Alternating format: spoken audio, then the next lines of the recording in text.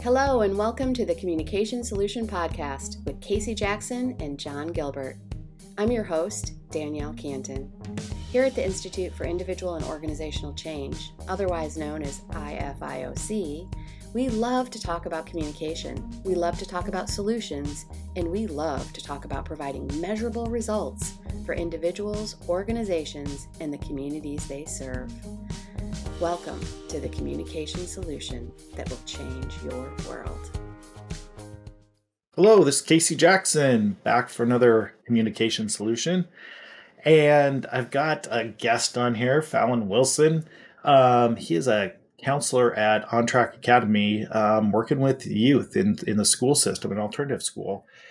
And Fallon's been through a few trainings with me, and he's one of those guys that will come up a break and come up after the class is over and ask really pointed questions and wants to know the answer. And so I said, Fallon, would you come on to the podcast and ask some of those questions that you'd like to ask in training? So good to have you here, Fallon. Thanks for having me. I really appreciate it. So they were always never meant to be pointed, but I definitely wanted to know some of those answers. Yes. So what's been your intrigue? Because you do, even in the more recent training that we had, I can see your brain in the room really genuinely doing application and processing it. What draws you into motivational reviewing or the concepts and get your brain to start to chew on it more? Because I watch you process it in the training, and trying to integrate it more. I mean, what's going through your head? I mean, why does this integrate for you? Why does this resonate with you? I think when I was in graduate school, we were learning about it. I thought it was kind of interesting, but it never really caught my attention. And then we went so Spokane Public Schools offered a MI training through you, and I was like, okay, I'll try it. And the way that you approached the whole MI aspect, kind of like a brain, like a view of the brain, and kind of breaking it down that way was probably the most helpful I've ever seen it. And that was really intriguing to me because you said that it's a conversation. It's just like you're having a conversation with somebody, right? And you're tuning into what they're saying, and then you're trying to navigate from that. And I found that to be like the most fascinating thing ever, just because like you're working with the brain and you're trying to figure out where it's at and all this processing. And I think the more that I continue to learn about it, I was like, there's this awesome thing that Casey's doing. I just don't know how to implement it. So the second time I came back and you kind of like walked us through more of like some of that advanced and then kind of going over that like beginner stuff again, I found that really helpful because it kind of just solidified like it really is a conversation and you can do it in a few minutes. And even though it's really hard sometimes, like anybody can build these skills, but I think that Yeah. we're so bad at communicating. I feel that we really are. And I was like, well, I would love to just learn better ways of being like a better person and like better communicator.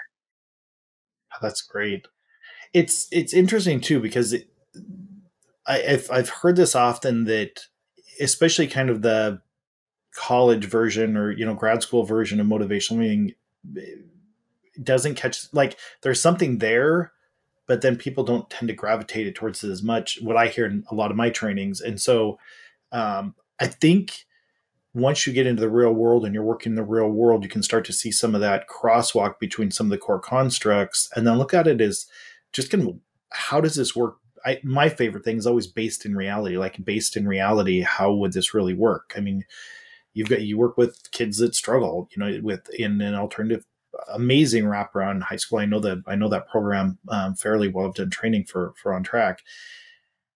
What I think of is when you're in those conversations, what are some things that you see almost cross reference between, like, wow, this is a moment. Like, I can see now from what I've learned, of the way that I'm this new vantage point I'm looking at it from. What do you notice with either, the colleagues you work with or with the students you work with? Things you're starting to notice more. Well, I'm using MI. Yeah. Or opportunities Mm. too, that you missed opportunities, like after the fact. There was this really fun one. I was working with a student who uses substances, right? And I had asked that question at the end of the seminar. I was just like, how do you like you get them to wrap their arms around it, or you wrap their arms around their tree tighter, right? Yeah, because like you want to double down on the like sustain talk before they do. And Yes. I was like, it seems so counterintuitive, right? But like the way Yeah. you had talked about it was so good. So I was like, okay, like what the hell? Like I'll give it a shot. So I was like, okay. So I go in with my client and I'm like, you know that you're never gonna like, you know that you're not gonna use, or sorry, you know that you're gonna continue to use and that you're not gonna quit. Like, what would that even look like? You know that you're not though. And she was like, I know that I'm not. And then she gave me the solution. Like she was like, that could look like this. And then the example she gave was like cutting down to smoking like 2 to 3 times a week instead of every day. So I was like, oh my gosh, like that's awesome. Um, and then sometimes I found it kind of difficult to like double down often. So like using substances, right? I can be like, oh, you know that you're not going to stop using. Like, what would that even look like? And like wrap their Right. arms tighter. But I don't know other scenarios where like I could try to apply that, or I guess I struggle with trying to identify them because I see the potential and how helpful it is, right? Yes. Because you're getting the brain to engage in change talk. Um, I guess I'm just trying to figure out like how else I can apply that. Like those would be some of the missed opportunities, if that makes sense. It does. I think with the population you work with, the thing I think of too is at least what I hear quite a bit about and with youth that I work with is just around sex as well too. Or, just some of those situations. What you're thinking when I think about it through the MI lens and how to make it an organic conversation that doesn't feel like you're trying to use a technique, you know, and you can see how organic it sounds when it's like, you're never going to stop smoking weed. You're never going to stop using. So that's yours. But if you did, what might it change here? It's that part just it allows the sustained talk to feel so heard and understood that it just opens the door to allow change to talk come in because when I think of youth, yeah, I think of anybody when I think of youth, they've got the other side that goes through their head. If they're laying in bed at night just thinking about their situation, they know both sides of the equation or have entertained both sides of the equation. So just like you said, let them double down on their stuck talk. So I think about that with sexual situations. You're going to continue to have sex. That's just not going to stop. But then there's this other party that's thinking, what would be different if you weren't doing that? Does that make sense? So, I mean, it's almost any topic that you're dealing with youth, anything that they tend to be overly invested in. And honestly, Fallon, for me, when I think that strategy with youth, as soon as I can feel my writing reflex clicking in, like I'm never going to stop smoking weed, or no, I'm going to keep having sex, or I'm going to keep doing this, or I'm going to keep doing that, or I'm going to keep doing this, that when my writing reflex wants to try to counterbalance it with my narrative, that's when I tend to think of that particular technique of being able to just go, okay, take a deep breath, lean into theirs even harder, give them that 100%, and say, since that's yours 100%, what would it look like if? Knowing that you're not going to, but what would it look like if? I don't know if that helps, but what are your thoughts on that? No, I think it does help because it and I think that's why I love motivational interviewing so much because it really is just a dialogue. Like you are listening because you said like if you just can quiet your brain for a minute and listen to a conversation and trust that you're going to hear what they're saying and focus on the like resistant talk, change talk, sustain talk, and like identify those, it's going to be easier for you to navigate those conversations. And so I think even sitting here, like we're talking about doubling down, like if I'm with a client and I double down, right? Like I can double down on anything, like beat them to that punch and then offer that, like offer What their if? brain to, yeah, exactly, to engage in that change talk um, is super helpful because it's applicable to literally anything, like any Yeah. conversation. Like, I mean, there has to be ambiguity, like you said, or Yes. ambivalence, but yeah, I think it's just so cool when you're able to like, oh my goodness, like there's a person who's struggling with identifying something. I can help them figure this out without Yes. ever influencing like my opinions on them, like my writing Yes. reflex. Yeah. Well, and that's what I like about the thing that clicks for you in terms of just being fascinated with healthy or functional communication. That is what I get so intrigued with this is like, how do we have conversations where I don't have to manipulate, or I'm not trying to play them, or I just want to help their brain function more effectively. And I think that's some of that structure of MI that you resonate with. And it's not just the technique side of things, because that technique side tends to go sideways in personal relationships when you try to use technique. But when you are just genuinely present with someone, stepping inside their worldview, looking at where you can see the potential for ambivalence that exists, and then just thinking, what is their brain hanging on to? What does their brain want to let go of? But it requires that foundational, genuine empathy to be inside their brain and get a gut sense of it, instead of being kind of fishbowl observer and trying to help them fix it, which is what, again, most people get paid to do in our field. Is, we see the problem, we assess it, we ask a bunch of questions, and then we give them the plan that they need to follow if they're going to get better. Yeah. And you said like questions put stress on the brain, and it like really stuck with me because I was like, right, you want to use questions very intentionally if you ever do use Yes. them. Yes. But there was something that we had done, like we had done the MI training. The next day when I went into session, I was just like, I want to stay if I see if I can stay in MI like the entire time, like the whole 15 minutes and really challenge Yes. myself.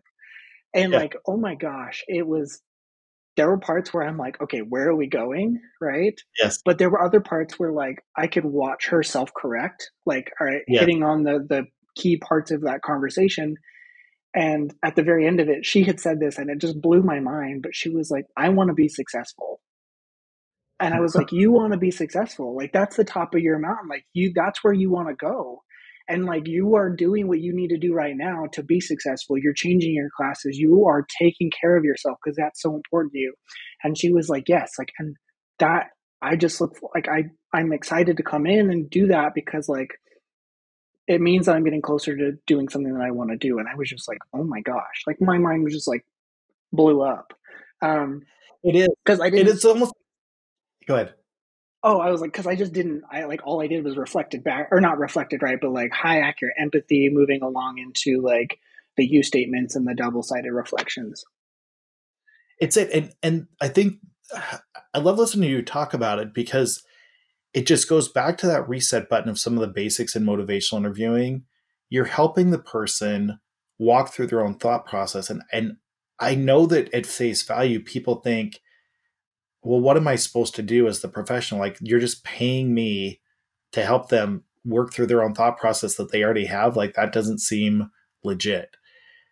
But when they walk away and their brain is clearer and cleaner about their target behavior and what their values are, that's different than when they came into the session in the first place. That's an intervention. They're clear about who they are, they're clear about their own internal struggle, and they're getting more clear about what their ultimate destination is, and which helps their brain start to think of a plan of how they're going to get there. And you still haven't interjected yourself into the equation yet. That's mastery. I mean, that's not easy to do. That takes so much self-discipline. And like there was multiple times where I was like, it would be so easy to intervene, right, and insert myself into the equation, but like that's not helpful because it's I forget who says it, but it's either the Rogers paradox or another one, right? But people only listen to what they have to say.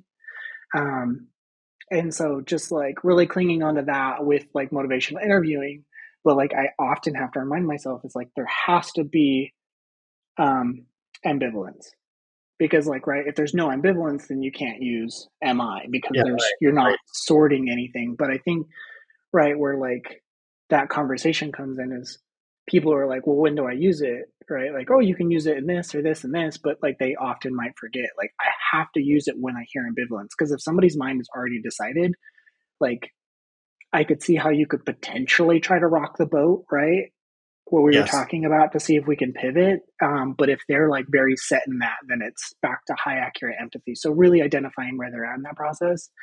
Um, Super neat, super helpful, super effective. It's just because I think it provides a segue into any modality that you need to use, which Yes. is like such a cool part.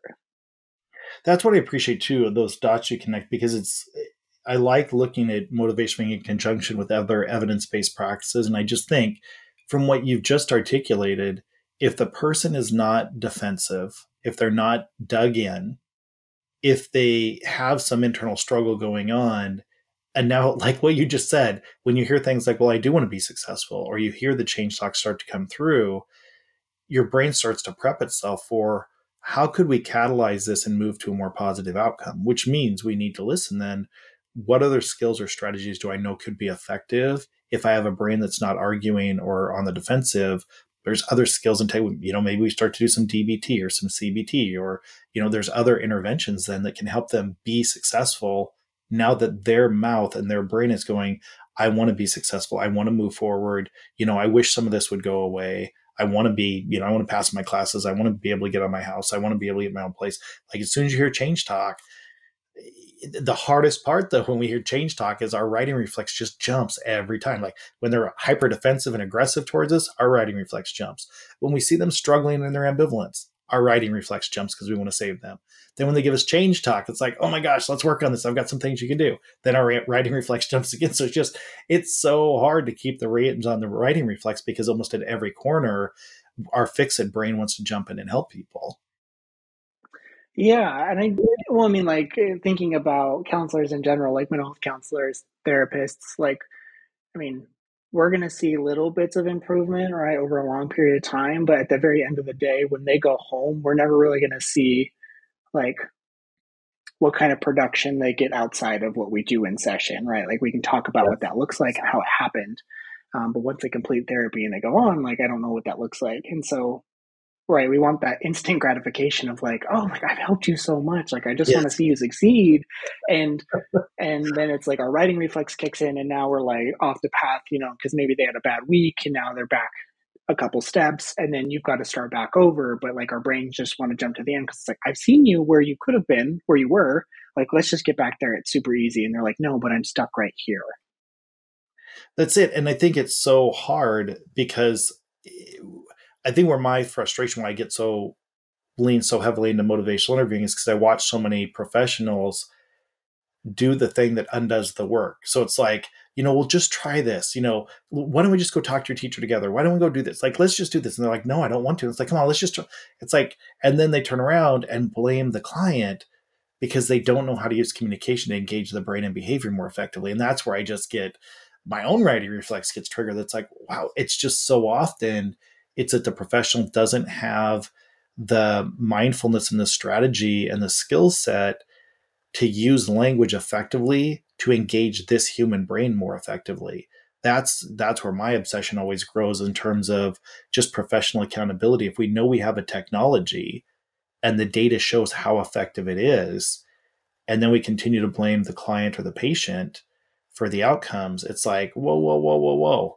That's where my writing reflects just like, hey, it's out there. We may not know it. We may not understand it. We may not have been trained in it. That's totally fine. But that's not because of the client. Listen, literally, if we walk through the metrics of the language, it is predictable and probable that the client or the patient is going to say these things because of what you just said.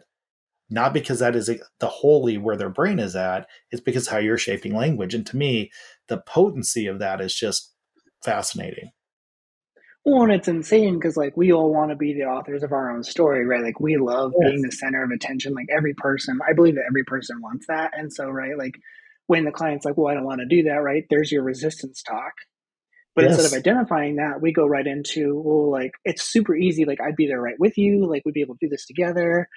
No, no, no, like it'll be okay, right? And so like we want to help. We're putting our needs in front of theirs, right? Becoming the center of the attention rather than focusing back on them and shifting. And so that's really hard, especially when we have a lot of other things in life that we don't get the attention from, like loved ones, family, right? And so yeah, Yes. it takes a lot of self-awareness to be able to continually stay in that like MI zone and then pivot into different modalities. And that when you identify, oh, there's resistance or something has come up, right, bounce back through because that's, or back to MI, just because that's the communication. And like, right, it's like a salsa. It's like one step at a time. You're going back and forth, and like that's really hard to do and juggle. Um, But I think if we learn that super well, then we can have a better way of identifying, right? Like that language, we can use better language to like navigate people's problems and help them identify what's going on in their life and how they want to fix it, rather than being like, this is how I think you should fix it, you know? Exactly. Well, and I think when you what you'd said earlier and you connect that, it makes so much sense. When we look at our own narratives and we want to be the heroes in our own stories, and if we're not getting that in our social lives or our family lives as much as a professional, as the clinician, then you do want to get credit for being a good therapist. Oh, my clients respect me, they like me, they lean on me, they rely on me. I've helped so many of them. When our identity becomes the helper, and if they would just listen to me, and I've helped so many people, if that becomes your primary narrative, then you have to help people to have some sense of positive self-worth. Is I'm that confidence, or in our profession. And our confidence is, the more experts we are, the more we know, the more initials we have after our name, the more credibility we have in behavioral health and healthcare. So it's so interesting that you're surrendering your whole expertise and personhood from an educational perspective and even an experiential perspective, and you're starting with the other person's narrative first, and then covering. I love what you said when she said, I want to be successful, and you're like, oh, I can't believe she just said that, because it's not where the conversation started. It's like that narrative is what you're working with, is that person-centered narrative. And then you start to evoke or elicit, what would that look like from you? What supports would you need? What would your first step be? Then it's just like, now you've got this forward momentum towards the narrative as they write it, towards her version of what success would look like for her. And that's just like, wow, that's just, you're kind of flipping the game a little bit there. And that's I think where MI is such a fascinating construct to work with. Well, and like when we have conversations with people, you notice that, like, right, we go off of the last thing that we just said, but notice that you tied it back to an earlier piece in the conversation to kind of restart like what like the main purpose of that conversation was. So like when she was talking, I think at one point we started talking about the movie Trolls, right? And I don't know how we got that far, but then I was able to kind of correct a little bit about like it's so important to you that like you take time to enjoy things that you want so that way you can be successful, instead of like parroting her trying to find that like way of getting her back up on that balance beam. And then she did it, right? And then she kind of stayed with that. But being able to identify, like, well, not identify, but trust ourselves in, like, okay, like just because they are right here in this conversation, like maybe I can go back a few steps and try to get them to get back on this, right? And take that path of like slowing down and then trying to like recourse the conversation, rather than just being like, all right, where are we going every time they finish a sentence? Because like that's not our job. Our job is to help them figure out whatever they're struggling on. Like they can talk about things that they like, but like ultimately, like you just want to be successful and keep tying that back. And That's like their exactly it. brain will be like, it's so important that they just keep bringing it back up. And they're like, I do want to be successful. Like this is how I could do that, or this is how I could do that. Well, and this is where that movement from empathy moves into focus, because if you keep focusing on the top of the mountain, or the ultimate destination, that pinnacle, the peak, and keep saying, yeah, you're stuck in the woods over here, or yeah, you tripped over that rock, or yeah, you're kind of wandering through this woods over here. We try to fix all those situations, and then people are with us forever, or they just, it feels like they never making progress. But in an MI brain, when you are so focused, it's always, no matter what the content is, it's that reorientation to the top of the mountain, and you just want to be successful. And I think that's such a great reset button for MI practitioners, because even when you start getting caught in the content, you can take a couple of deep breaths, get your brain pulled out of the content, and go, you know what? And you just want to be successful, or you're just trying to find your way through this, or you just want to find a resolution to all this. You just wish things were better. Finding change talk is not that hard if you can go to that level of just going, people just are tired of being stuck, and they're struggling in their own life. They wish it was better. And as soon as you start to focus on that, you're focusing on change talk, and it allows you that pathway up to the top of the mountain. So And I firmly believe that like we can't really help people by just addressing their problems, right? Like that's not helpful. Like we need to address like self-esteem, self-confidence, self-efficacy, right? And like by reinforcing all of those, like we build a better foundation. Like we lay a lot more rebarb and concrete and like these like really yes, good solid structures that when they leave, they can apply that elsewhere, rather than being like, like, all right, this is how you have like a single conversation with somebody to like, have a better outcome or like address this. And like those are important pieces, but without that self, right, without them having that top of the mountain, they're never going to know what they want to do. That's it. And Fallon, that's why I've added more of the brain science into it, is because I think that rebar and that scaffolding and the concrete is, you want to help them build that elevator or the pathway to their success or to their executive functioning, where the brain is just functioning more effectively, instead of them always listening to the expert telling them how to live their life. Because that just research shows that doesn't have a lot of sustainability to it, no matter who the expert is. There just doesn't have as much sustainability as when the person starts to define it for themselves and develops a thought process or a pathway in their brain that becomes one that they travel on readily. And the more readily they travel on that thought process, which is more success based or solution focused in a motivationally based approach, that's where you're building that sense of self efficacy. That's where, as they start to build that infrastructure, there's less dependency because they're building a problem solving scaffolding inside of their own brain. And that problem solving scaffolding isn't based in trauma, it's based in solution and values. And that is just where the game starts to change significantly. Yeah, and I think when you bring it back to that brain science, that's the part that, like, I remember when we were in class, right? You have the neural pathways, and the more often those neural pathways, well, one are like first off created, but then like continually reinforced, so that myelin sheath that protects it. The more you Yes. use it, that highway builds, it just goes faster and faster. So now when you have that first thought, it immediately goes to executive functioning. Um, and so as you were talking and like bringing up all these great points, I'm just like, that's why I kept clicking, because I was like, we're building these like these super highways in their brain. Like maybe it's just like a dirt path, and then it's like a road, and then now it's a freeway, and now it's like a super freeway, and now it's like a bullet train, right? Like Yeah. we've Yeah. upgraded it every time, and it's just like, oh my gosh, like your brain needs to learn how to navigate these on its own. And if people are always stepping in and doing it for you or challenging you, right, you're going to be a little bit more in the back of your mind rather than up in executive functioning. So it's like when we reinforce self, we reinforce the ability to make your own decisions. Well, it's interesting, Fallon, when you say that, because I have all these thoughts that are clicking in because I'm studying and reading the latest on, well, the latest for me on brain science that a lot of narratives haven't caught up with. It's kind of the latest research on brain science, and what this neuroscientist is saying, is that it's less about the compartmentalized brain. That's maybe that it, not she's not saying maybe that's not completely accurate.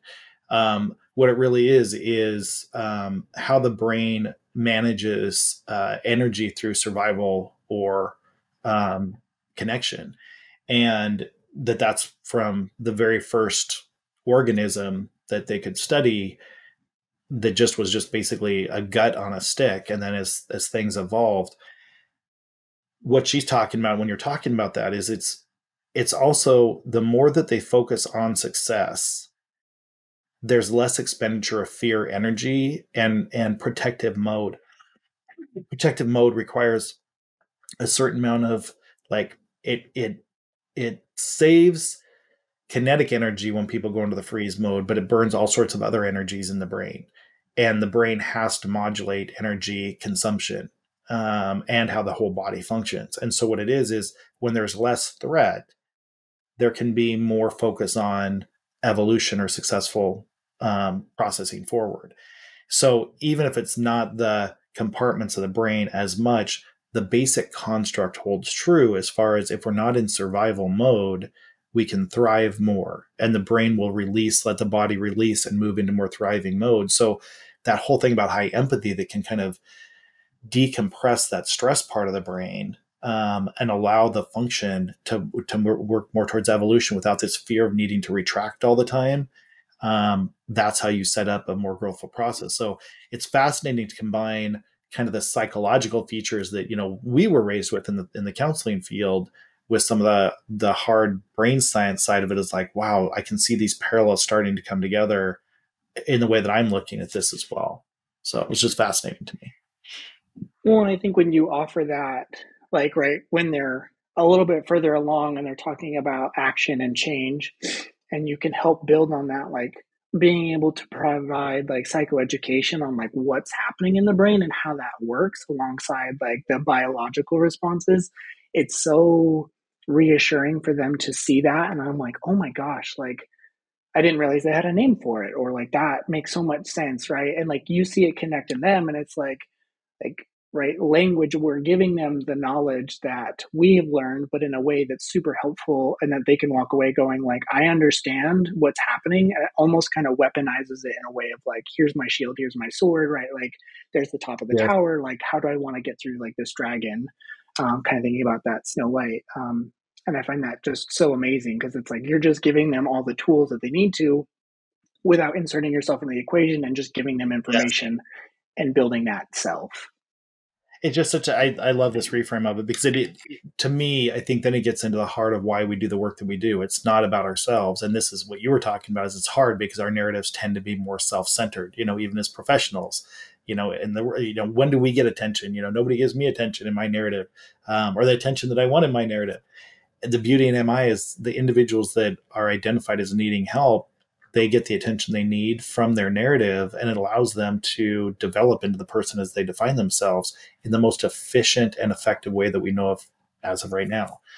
So this has been awesome. I'm so glad you said yes, you join and jump on the call with me. This was great. Yeah, thank you. I do appreciate it. I think as we kind of got going, I got a little bit more comfortable, right? It's just like, oh, it's just Casey. I got this. Totally understandable. So I just want to let everybody listening, if you ever want to jump on, this is my favorite part, is I love talking MI. I don't like to just listen to myself talk about it.